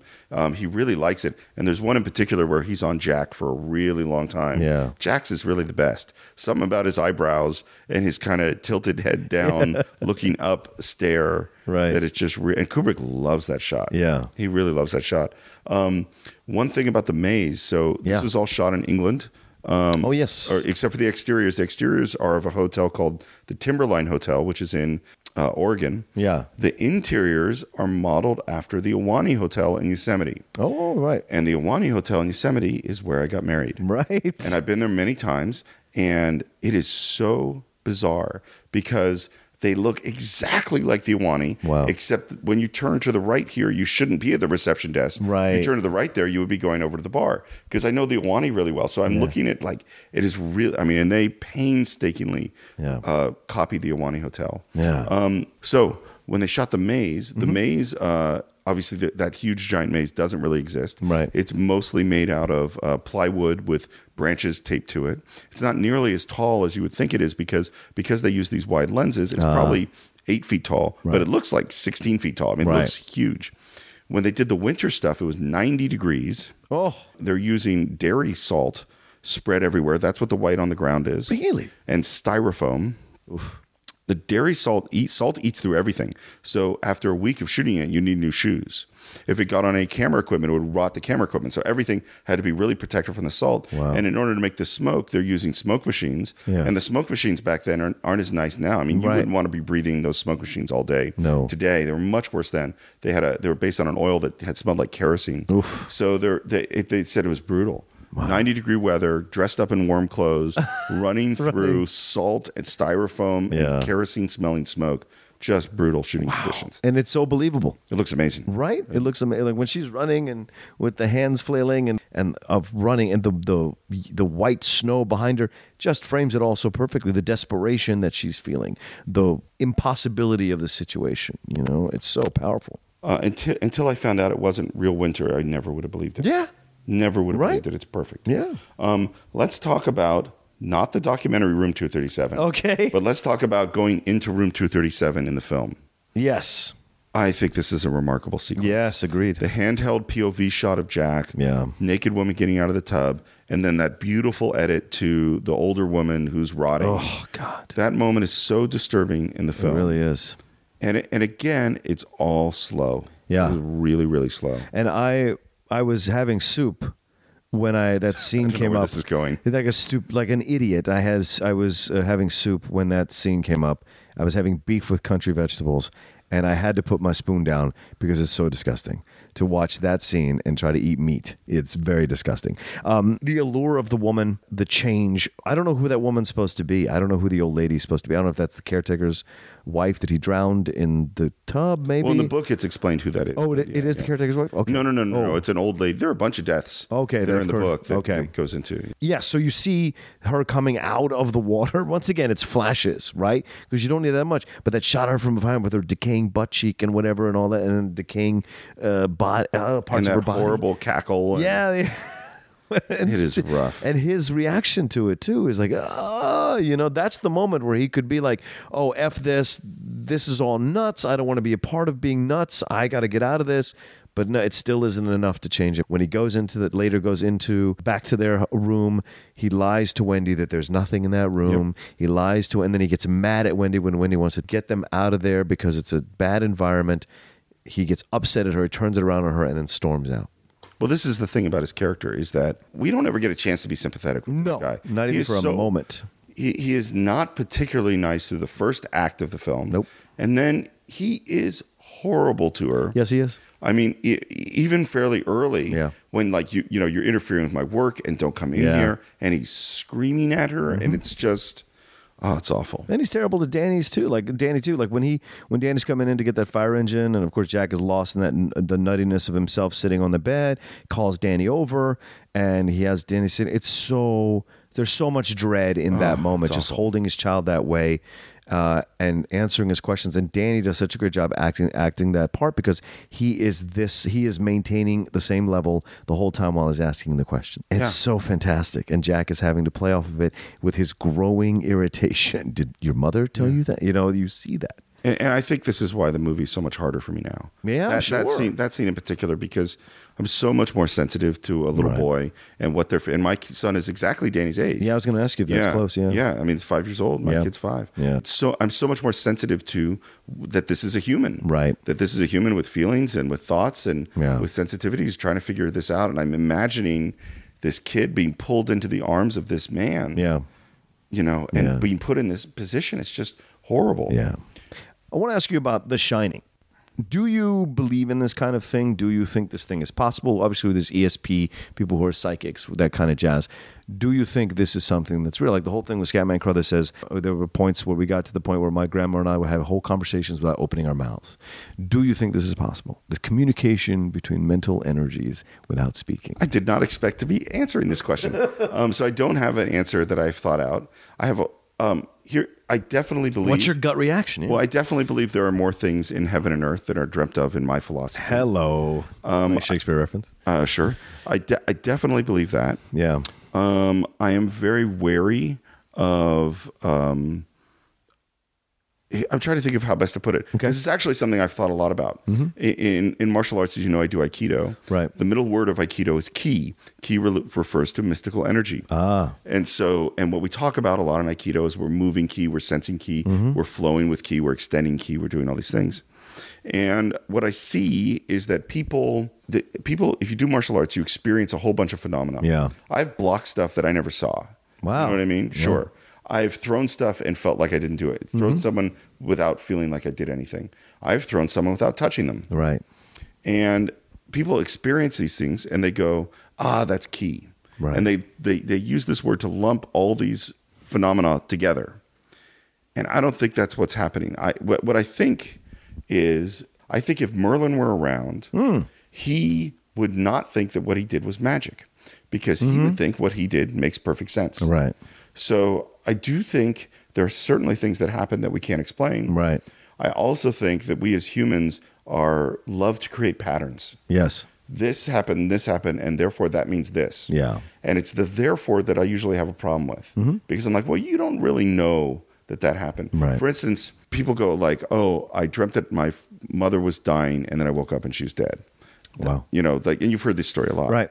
But we're not very good about checking all the times we dream things that don't end up happening. Yeah, right, exactly. You know, and so it's like, yeah, that happened and that's amazing. Right. But to what degree can we go that's mystical? And to what, and I don't know the answer. Okay. So that's my answer. What's your answer? I do believe in a lot of the extrasensory perception stuff. I believe that there's that white noise that people talk about with spirits trying to communicate through electrical paths. I do believe that we are you know, as human beings, we're a bunch of synapses putting together. We're some kind of electric energy. You know, in the Matrix, they use us to use our body's electricity to power their world. Do you know what I'm saying? So it's certainly possible. It's a terrible plan. I'm just saying, it's certainly possible to have this thing exist in the world. And I've seen things or read stories of people who have a certain amount of understanding and intuition. You know what I'm saying? If you can be an empath, then the next step is that ability to sense or predict or feel that you know what's going on with someone else. So it's just interesting, that kind of stuff. So I enjoy it. I think it exists. I also believe in aliens. I also believe in all this kind of shit, because why wouldn't there be? So to me, it just seems logical. Other people can put it down. You're more than welcome to your opinion. My belief is I believe all that mystical stuff because anything is possible, because we as human beings only use 10% of our brain. So we don't know how much of our brain. You know, you're going to argue that too? That 10% of the brain thing is such a... that's a thing that's been said forever. Of course. And there are no statistics that say this is true. What? It's not true at all. No. Yeah. Why would it ever become true if it'd be something to be said if it wasn't true? People have been saying this thing forever. How will you measure how much of your brain do you use? When did you? How old were you when you first heard this 10% of your brain thing? Probably my 20s. Okay, that's when everything I read is in my 20s. What I've heard, it's probably since I was 10 or 12 years old. It's in the comic books. It's been around forever. Right. What techniques do you think they had in the 70s, 80s, 60s, 50s to measure how much of one's brain was being used at any one given time? Well, if certain sections of your brain are not firing away at all, how do they know what's firing? Wouldn't they see synapses or something clicking or something like that? So only now... And brain activity. Only now when we have an fMRI machine are we capable of watching in real time what's firing. It's not true. So you don't think it's 10% at all? No, it's not that I don't think it is. I'm telling you it's not true. You think we use all our brain? Oh, of course we do. Oh, interesting. But not all the time. And here, so here's the thing. We've digressed. We're totally devolving. But I will say this is... who knows if this will make the pod? Yeah, this will be a supplemental episode. Sure. Steve and John talk about mystical shit. Yeah. It's a whole new podcast. You're going to like it a lot. It should be on Funny or Die. There's the prefrontal cortex. Yeah, sure. That's a part of your brain, which is the voice that you hear when you're talking to yourself, the logical part that's thinking through. That's the prefrontal cortex. Okay. That is a relatively small physical part of your brain. Okay. And it's a part of the brain that doesn't exist in what we call lower animals. So humans have really evolved this thing. Right. And other animals don't have it so much. But there's a huge visual cortex. It's running all the time, every time your eyes are open. Gotcha. So saying we're not using this, it's like, no, I'm using my amygdala every time I have emotions. Right. It's not my prefrontal cortex. So you're using all these things all the time. Right. The whole 10% thing is like just some weird thing that someone said, and everyone just started repeating it. And there's no facts to back this up at all. I'm going to do more research on this. Okay, you send it back to me. I will. I'll send you stuff too. All right, let's get back to the movie. So let me ask you this. All right. What is the most disturbing moment in this movie for you? Well, that's a great question, Steve. It's probably the old lady. Yeah, that's a good one. That's a deep-seated fear of most men. Yeah, I'm telling you right now. It's very visceral. Yes. You know, right? Because it's symbolic of, hey, I thought I was kissing this, but I'm actually kissing this, which could be symbolic of like, oh, I thought I was kissing this woman, and then I find out later on, oh, she's this kind of woman, that kind of thing, you know, or vice versa. Sure. I thought I was kissing this kind of man, and later on, he's that kind of man. But I think the shot of the girls cut up in the hallway is the most disturbing for me, because they're defenseless little girls, and that is a powerful thing for me. Yeah. For me, strangely enough, it is all work and no play make Jack a dull boy. That's because you're a writer, dude. I get, and there's something that's your about worst fear of your life. There's something about it's not violent. No, it's not gross. No, but there's something about, particularly she turns the pages, and you see that they're formatted differently. Oh yeah, that's the thing that struck me too. And that there's like this one is indented and this one has weird lines in that. That looks like a poem. And I can't get my head around what was Jack thinking that he was doing? Right. Did Jack know that he was writing All Work and No Play? Did he actually think he was writing a whole novel? Right. And didn't know what his fingers were doing? And just I don't know, my brain really spins on the weeks of typing. That I don't know why, but just that I don't know. It really, it's weird. I understand that, but that's his. Of course, that's his slipping into the madness, right? To him, he's just like him drinking the fake Jack Daniels. To him, he's actually typing. I think so. This amazing novel that it's going, which is why he's so upset at Wendy. That like I'm just so close to to finishing this thing. It'd be just like you to want to drag me away just when I'm going to be successful and blah blah blah. But when she sees what he's been writing, which is such a awesome moment for a horror, because and this is a mental horror. This is a mental horror film. Right. It doesn't have to show you much, but there's enough to get you crazy. When she sees, and you're right, Steve. What struck me watching this time is all the different ways that it's formatted. Where it looks like a poem, looks like a haiku. It looks like just like a military document. Like there's all kinds of different ways that it was done. Like there's one where it's in a triangle shape. You're like, what the fuck? And so when you're going through it, you're just like, yeah, this is every writer's worst nightmare. That what they're writing is the same bullshit over and over again. They've just been lying to themselves. That they're putting in a different format, and therefore it has value. And that is so amazing. Yeah, you're right. And that is why it's so disturbing to me, because I'm a writer. Yes. Is that because I have carved out time to write, and I have said no to things, and I have made my wife wait. Yeah. So I could write, and the overarching misgiving that all of my time is just being put into All Work and No Play, Make Jack a Dull Boy. That is the fear. Of course. I've wasted. It's just been wasted. Right. All of this has been wasted. By the way, it's not just as a writer. Anybody, I think any person in any career of their life that they've chosen to give their lives to, and they've sacrificed for, could end up realizing, my God, I've just been doing the same thing over and over again in a different format, and I've accomplished nothing. And I thought I'd accomplished all this. Yeah. So that's another form of mental horror as well, or terror. Well, and that's how this movie gets into your head. Yeah. Is you don't get to know. Nope. You don't get to find out, and you're not left with a feeling of, yay, we beat the bad guy. Right. You're left with a feeling of unsettled, difficult, what did I just go through sort of thing. Yeah. Okay. Yes. We're going to do it now. Okay. Room 237.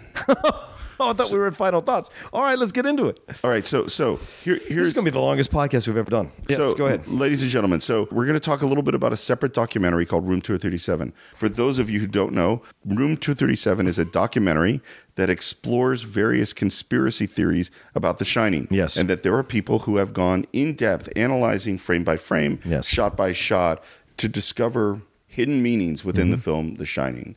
Came out a few years ago. Yes. And John actually took me to see it. Yes, I did. Yeah. Have you watched it recently? Because I watched it again. I've seen it like 5 times. Okay. I love this film. It's an addiction to me, this film. And the fact that it's on Netflix makes it so much easier to just pop it on. Because it captures the dread of the movie even more so. This idea that he could have done it, and it's plausible to these people who are intelligent people. These are not stupid people. No, not at all. These are people with degrees. These people run news bureaus and international politics. These are intelligent people, lawyers, who come up with these theories about The Shining. That it was, one theory is that it was Kubrick's apology for filming the fake moon landing of Apollo 11, which is referenced in the film when you see Danny stand up in a way that he's never stood up in the film or stood in the film, very proudly with his chest out to show you the Apollo 11 on his sweater in what looks like a Cape Canaveral formation of where the space shuttle or the rockets take off from. Right. The carpet looks very much like a top-down shot of the rocket launch. Absolutely. pads. All of that is possible. There's another person who theorizes that it's about an apology to the Native Americans for how white people treated them. And there is a number of references to Native American stuff in the film by the actors. And there's images that are shot. Another woman thinks it's about the Minotaur, which is really interesting. The legacy of the Minotaur in Greek mythology and how that plays in through the film. So there's a number of theories that get posited throughout this documentary. Another one that it's about the Holocaust. Yeah, it's about the Holocaust. Yeah. Right.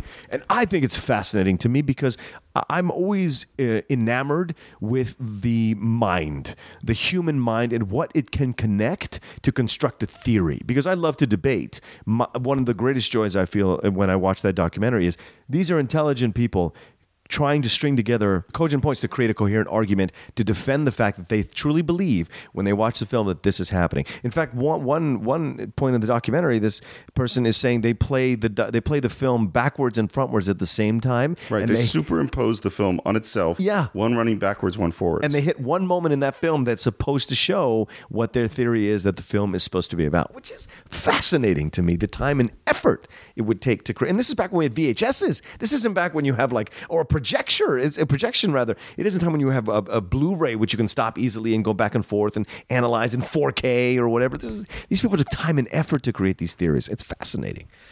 Okay. Go ahead, Steve. I'm sorry. Do you buy them? I don't know if I buy them, but I love that they exist. And the moon landing one is the one that convinces me the most. The other stuff I can go back and forth on. The moon landing one, I absolutely think is possible. Absolutely possible. So I have a lot of feelings about this documentary. Yes, you do. And I will say first, I actually like it. Do you really? Oh, I thought you didn't like it.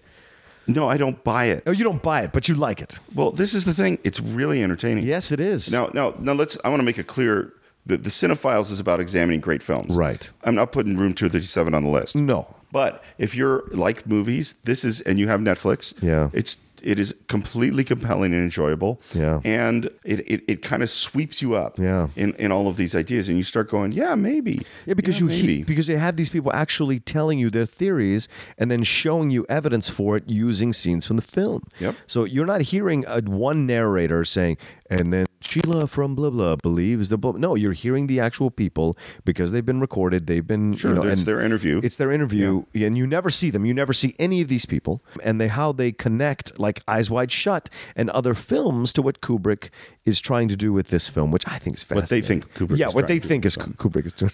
Yes. What's interesting about the documentary is the documentary's style and intention is to make this as convincing as possible. It's not a documentary that checks any evidence. It doesn't go out and see, well, is this true about this thing or that thing? For instance, I'll give you an example because I did go out and check some evidence. Oh.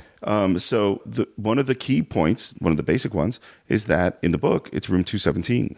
Right. In the movie, it's room 237. Right. Why did Kubrick change the number? And then they have a moment where text comes on screen and you hear the guy who has the theory about the Apollo landing say that the Timberline Hotel, where they shot the exteriors, asked Kubrick to change it from 217 because they had a room 217. They were afraid people would get scared out of it. But in fact, and this is text on screen in the film, that hotel has no room 217. That hotel does have a room 217. You're right. Yeah, and they have it on their website. And so it would have only taken, a phone call to find out, do you in fact have a room 217? But the documentary puts this thing that is not true on the screen, and that is a key point to make this convincing. Right. Another key point is that why change it to 237? Well, because the moon is 237,000 miles away. The moon is not 237,000 miles away. First of all, the moon is in an elliptical orbit, so it goes from about 229,000 to about 275,000, averages to 238,900 miles away. Close enough. If he wanted to make it the moon number, why did he choose one that's close? So there's so much in this film that you remember when we did Holy Grail? Yes. And in Holy Grail, there's the scene about the witch. Yes. And they have the wonderful logic of witches burn. What else burns? Wood. Therefore, witches are made out of wood. Right. Wood floats. What else floats? A duck. Therefore, a witch must weigh as much as a duck. Right. I'm not going to say the logic in this movie is that bad. 237. Yeah, right. But it's close. There's a lot of really weak logic. You want another one? Yeah, go ahead. Okay, one of the ones of why it's about the Holocaust. Yeah. Is that there's a German typewriter. That's what makes this guy think that it's about must be about the Holocaust. Right. Do you remember what that guy does for a living? No. Holocaust researcher. Okay. So the guy's brain's already on the Holocaust. Right. That's what we call confirmation bias. Okay. Confirmation bias is I have a belief about how things work, and then I look for evidence that completes my belief. Right. Do you know why they use that typewriter? Why? It's Kubrick's typewriter. Oh. Yeah. So nobody asks the question. Right. They just go, German typewriter must therefore be about the Holocaust. Right. And now, let's be really clear. There are a lot of things that have happened in Germany. Sure. Why does it have to be the Holocaust? Right. Why can't it be about the Gutenberg Bible? Sure. You know, this is about printing, and maybe it's about the Gutenberg Bible. That's the Bible that brought religion to the masses. And how does that relate to The Shining?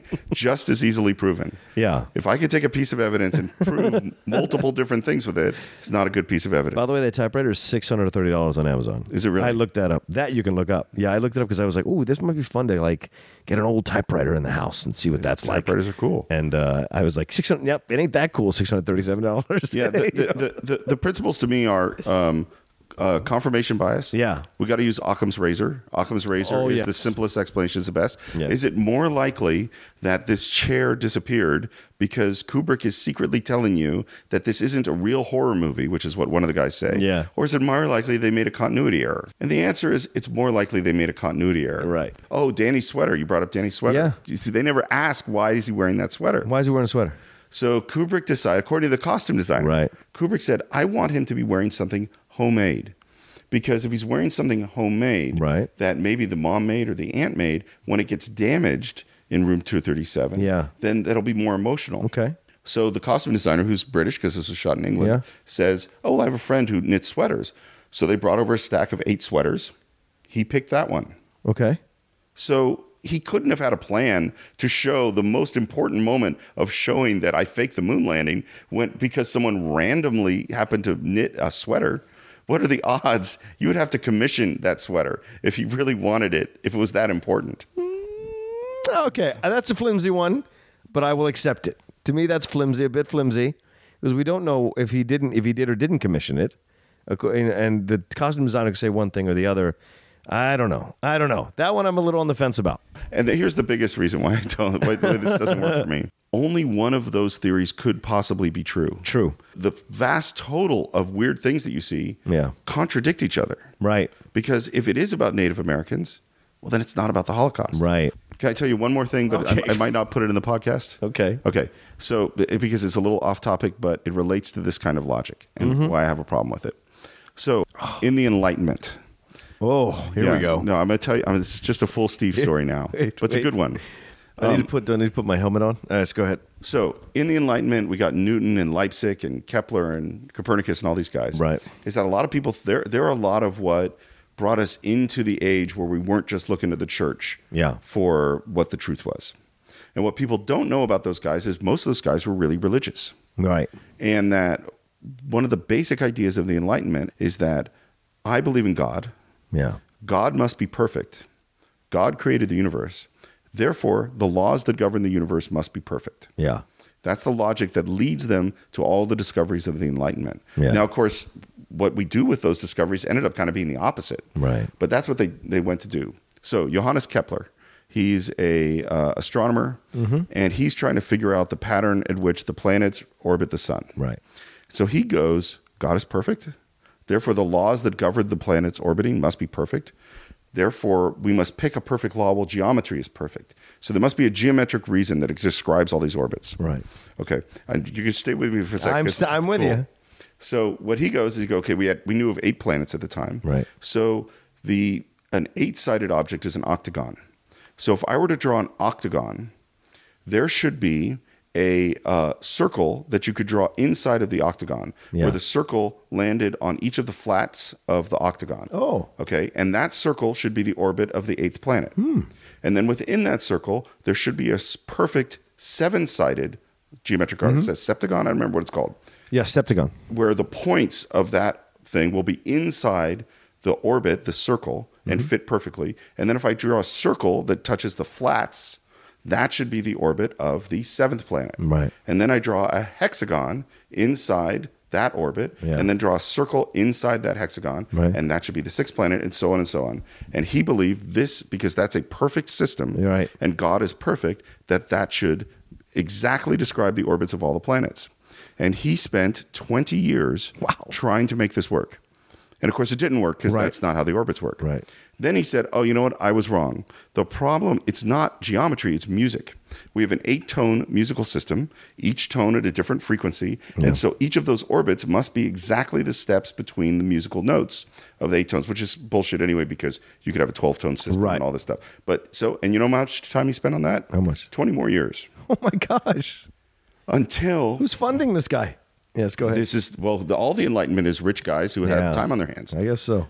So after 40 years down these pathways, he finally, and with Tycho Brahe, he gets even better data on the planets, and he finally just starts looking at the data, at which points he discovers elliptical orbits, which is in fact what it really is, and his science is amazing. So this is a brilliant guy, obsessively trying to make the data fit the pattern, until he finally lets go of his preconception, his confirmation bias, and just looks at the data, and then he gets great science. Right.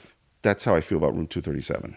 You think Kubrick is a genius, and therefore everything Kubrick does is perfect, and everything Kubrick does is for a reason, and therefore every single thing in the movie must mean something, but you're arguing from like a false position.